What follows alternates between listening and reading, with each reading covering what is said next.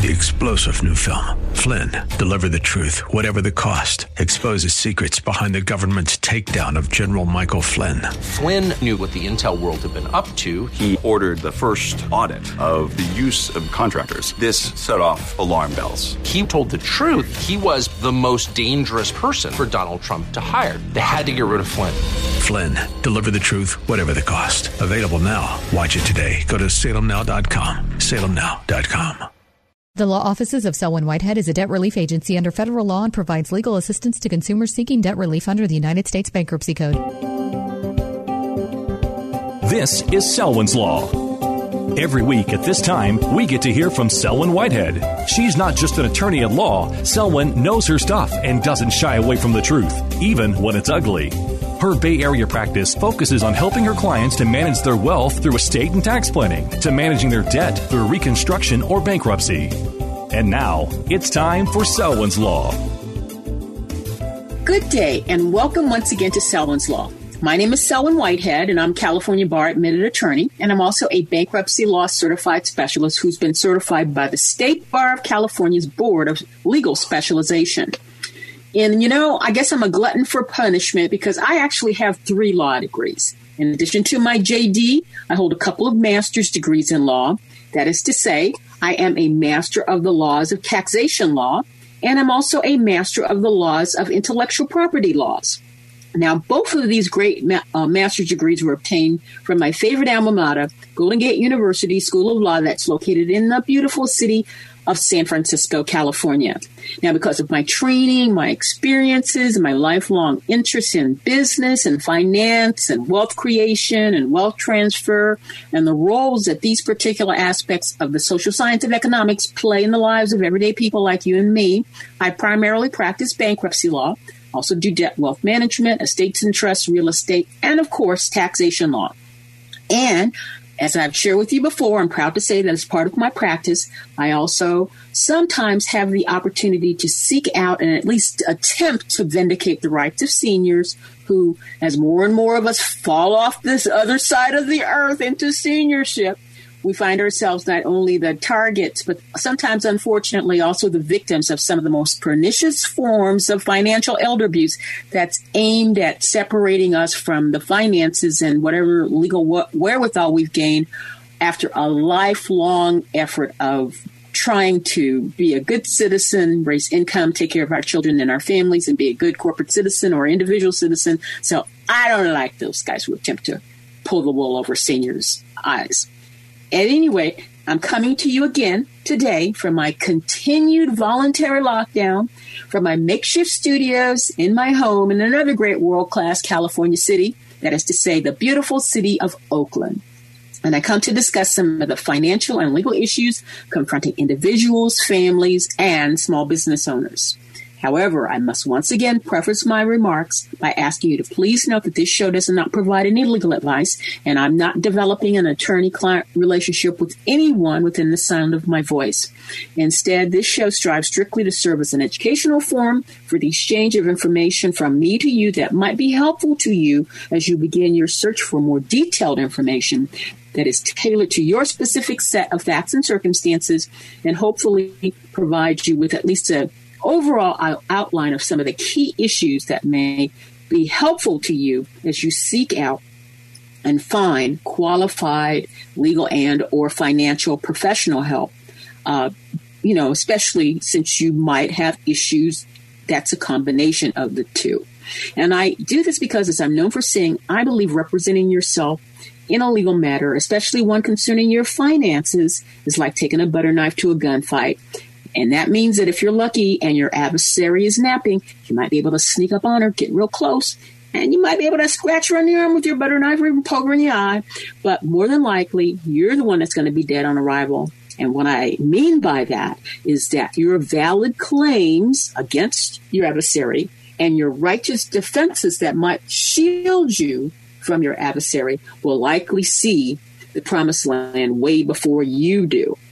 So once again, I'm going to share with you the purpose of Selwyn's Law, in case you haven't guessed it, is to discuss the law related to your money more probably in these unfortunate and very trying times, the lack thereof in your overall finances and what you may need to consider to protect your and or your families and or your businesses, financial health, wealth, and money-related well-being, as I understand these concepts in this non-threatening educational forum. So today, we're going to continue discussing what, in my opinion, are the 3 key business contract-related COVID-19 economic survival tactics small business owners need to at least consider in general, but also consider making a part of their long-term strategy to keep their businesses afloat until we get past this pandemic, or at least get it under control, because as you can see, it is not under control. So once again, in sum, the 3 things I think all businesses need to at least learn about and have a working knowledge of are, 1, the contours of your commercial lease. And you do that so you can uncover clues on how you might be able to defend yourself in the face of an eviction from your commercial leasehold after your business has been shut down by governmental mandate, or at least to be able to identify some of the key issues you will need in order to possibly negotiate a reduction in or maybe even suspension of your rental payments via some kind of forbearance agreement for the term of the shutdown. Second, you need to really know about the contours of your business interruption policy, your general business policy. I don't care what it's called. It might be your business policy, that it might have a clause, it might have a rider about business interruption, but you need to review it for clues on how you might be able to challenge your insurer for denying a business interruption claim. You know, in that context, please note that earlier this month, in fact, on January the 15th, 2021, the Supreme Court in the United Kingdom, in a test case that was brought by its Financial Conduct Authority, that is to say, the British Banking and Insurance Regulatory Body, it's FCA versus 8 of the most prominent insurers serving the British insurance consumer, found, for the most part, for the Financial Conduct Authority on behalf of the British business insured, and that the insurers over there must pay the COVID-19 related business interruption claims, and they're mandated to re-examine and reassess claims that they might have already denied. Now, this is crucial. You know, we're not in Great Britain. We're in the United States of America, but that is some very telling evidence that we might be able, we being American lawyers, we being American insurance policyholders, might be able to use to address some of our issues. Because here in the United States, there's been mixed findings of American courts, mostly against insurers and for the insurance industry. So I'm going to talk about this a little bit in greater detail on our next show, but I just wanted to bring that up right now. So again, that's for next week. So after we look at our commercial lease and we look at our business insurance policy, the third thing that we need to do is consider the pros and cons of filing for bankruptcy in order to possibly gain access to, again, a neutral arena, a neutral forum with a United States constitutionally mandated bent towards the goal of reclamation of the financial lives of honest but unfortunate debtors, such as they can obtain a fresh economic start, or the financial rehabilitation of a distressed business such that it can continue to employ people and pay taxes and be good citizens in our communities. Now, this neutral forum provided by the bankruptcy court can also be used by a debtor to deal with any negative issues discovered by that business owner upon her review of her commercial lease or her insurance contract. And it also predicates or allows them to look at any other pre-existing event in their overall debtor-creditor relationship with all of their creditors. So over the course of the last several weeks, we've discussed the first two tactics in great detail. That is to say, reading and rereading our commercial lease and our business insurance contract until they become so familiar that we can basically cite them from memory. Last week, we began to dig a little bit deeper into the third tactic. That is to say, you need to consult with a knowledgeable bankruptcy attorney to discuss the pros and cons of filing for bankruptcy in order to obtain the protection of the United States Bankruptcy Court. Again, a federal court in equity, while the owner tries to either save her business through reorganization or shut it down permanently through an orderly court-supervised liquidation, and then get on with her life by starting a new business or getting a job or both.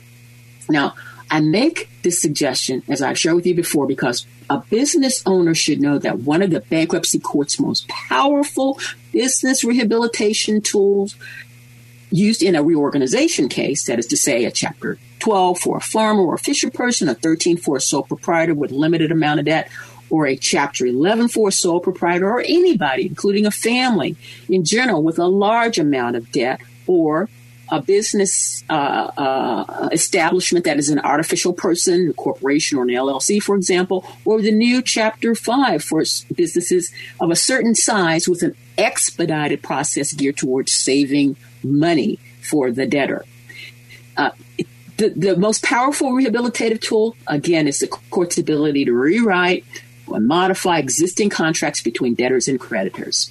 And as such, with the right advocacy, sufficient evidence, a debtor may be able to convince a bankruptcy judge to modify the terms or even rewrite or even reject or even allow her to reassign her commercial lease with a landlord or compel her insurer to make good on the terms of her business insurance policy. And again, I think these are awesome powers. So when we come back, we'll continue today's important discussion, the three tactics all small business owners need to at least consider, in part or in whole, as part of their strategic plan to try to save their business that's been shut down by governmental mandate due to COVID-19, by looking at the bankruptcy court as a potential safe harbor to sort out their business contractual relationships. But first, we're going to take a short break, and I'll see you on the other side.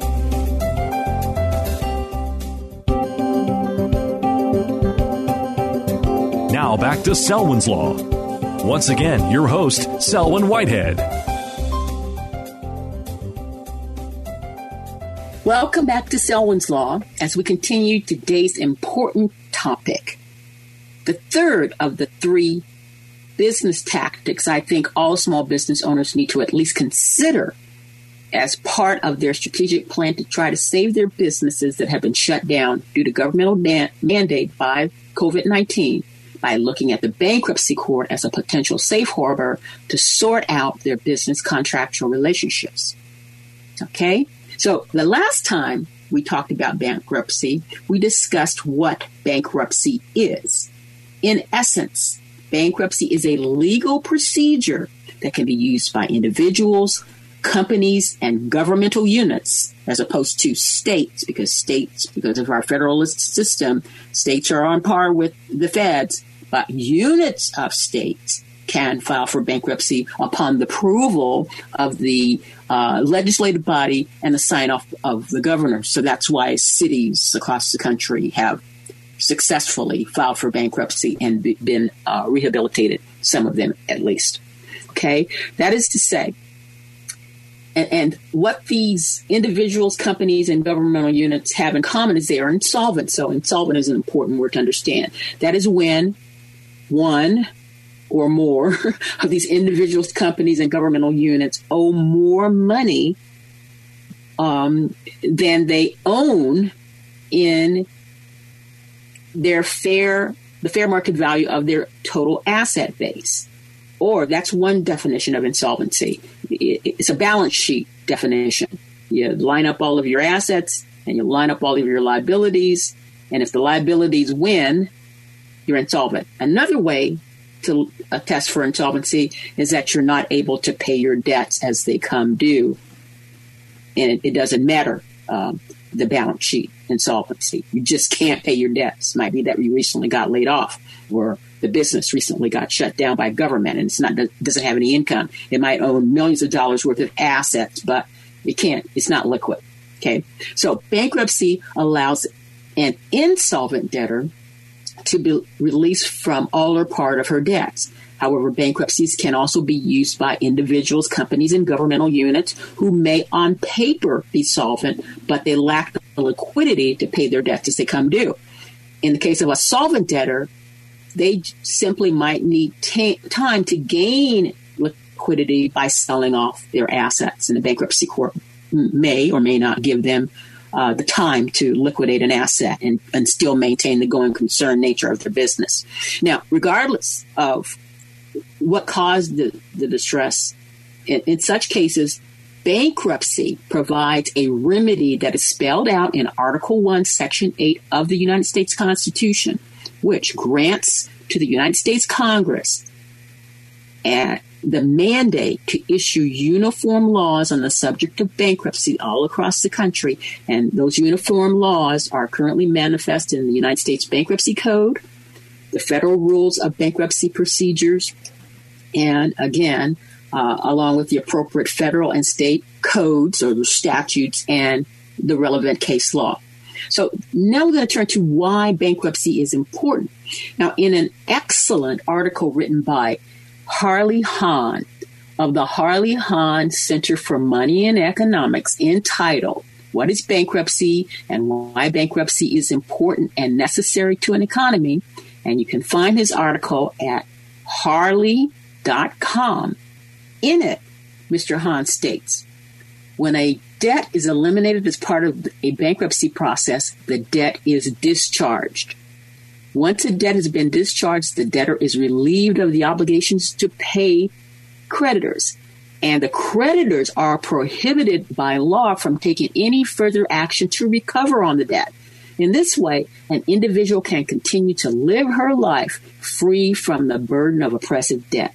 And this is often referred to in the parlance as a fresh start. Similarly, a company can stay in business while reorganizing itself around a more favorable debt structure. Some of his or her debt might be eliminated, crammed down to the fair market value of the assets. That's what, to me, is so exciting about bankruptcy.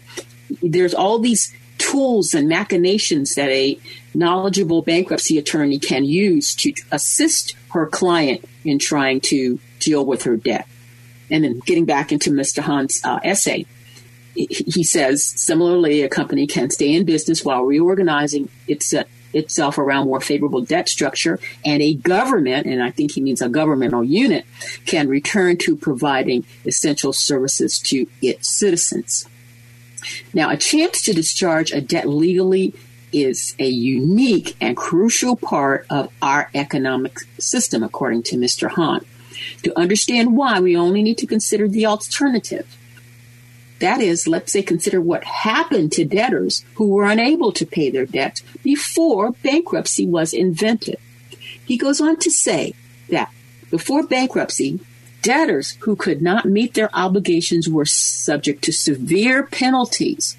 For example, in the ancient Greek city-states and in the early Roman Empire, a person who could not pay her debts could be forced to become a slave of her creditor. This is called debt bondage. 1,000 years later, the treatment of debtors was still harsh.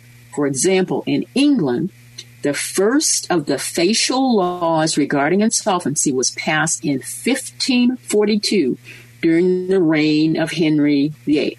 This is Selwyn talking. You know, the dude with all the wives who lost their heads over him. Haha. Back to Mr. Hahn's essays. These laws treated insolvent debtors as criminals with penalties such as imprisonment or even death. In even more modern times, well into the 1800s, people who were unable to pay their debts could still be imprisoned. They were sent to debtor's prison, where they would be confined, often in brutal and inhumane manners. As, for example, in the 19th century England, a debtor could be accused by any of his creditors. And once this happened, the debtor would be given a short time to raise the money to pay the debt. And if the money was not forthcoming, the debtor would be imprisoned until the debt was paid. Now, if you're a fan like I am of, British literature around that time, you may know of the novels written by Charles Dickens. And you may remember that several of his characters were sent to debtor's prison, including Mr. Pickwick in the Pickwick Papers, that was published in 1836, Macabre and David Copperfield, that was published in 1849, and William Dorrit in Little Dorrit, that was published in 1855. And some of you might not realize that, but in fact, in 1824, when Charles Dickens was just 12 years old, his own father was sent to debtor's prison. In the United States, federal imprisonment for unpaid debts was abolished in 1833, and around that same time, most of the United States, individual states, abolished the practice as well.